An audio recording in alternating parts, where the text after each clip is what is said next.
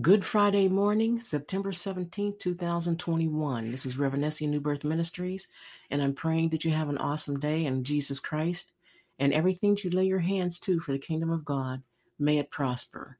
Believe and you shall receive. Amen. God has already given you everything that you're asking for. You just have to believe that it's en route to you. Don't let the devil steal anything from you that God meant for you to have. It is yours. Daniel 10:12.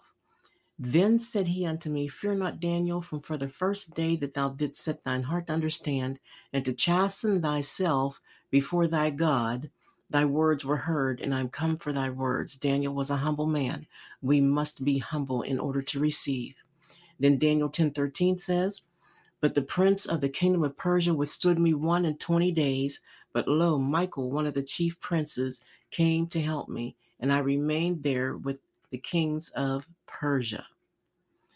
Go about blessing everyone that you can today and tell them about the God-man that makes you happy, Jesus the Savior. As they say, spread the love. Speak good things in the name of Jesus, and they will manifest for you.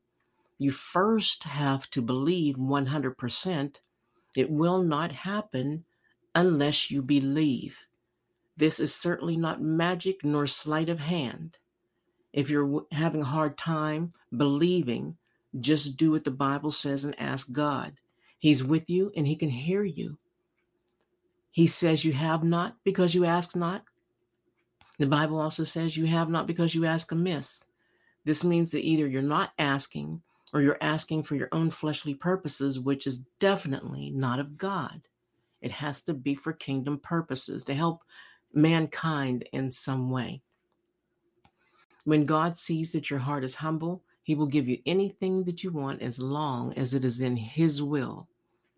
James 4:2, Ye lust and have not, ye kill and desire to have and cannot obtain, ye fight and war, yet ye have not because ye ask not.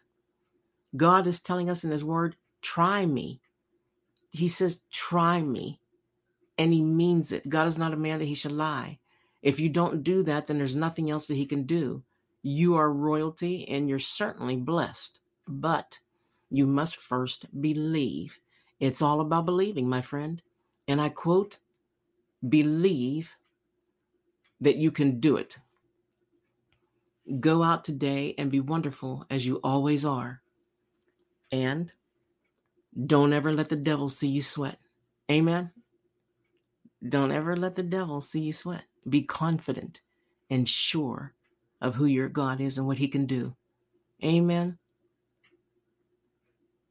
My Father, the Most High, has supplied and will supply all our needs forever and ever from his abundant riches and in accordance to our consciousness of our kinship and trust in him.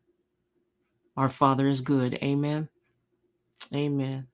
God bless you and have a beautiful day. And also, please support the ministry. Amen.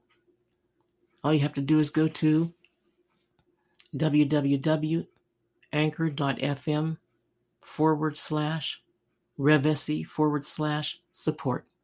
And I would totally appreciate it. God bless you and yours.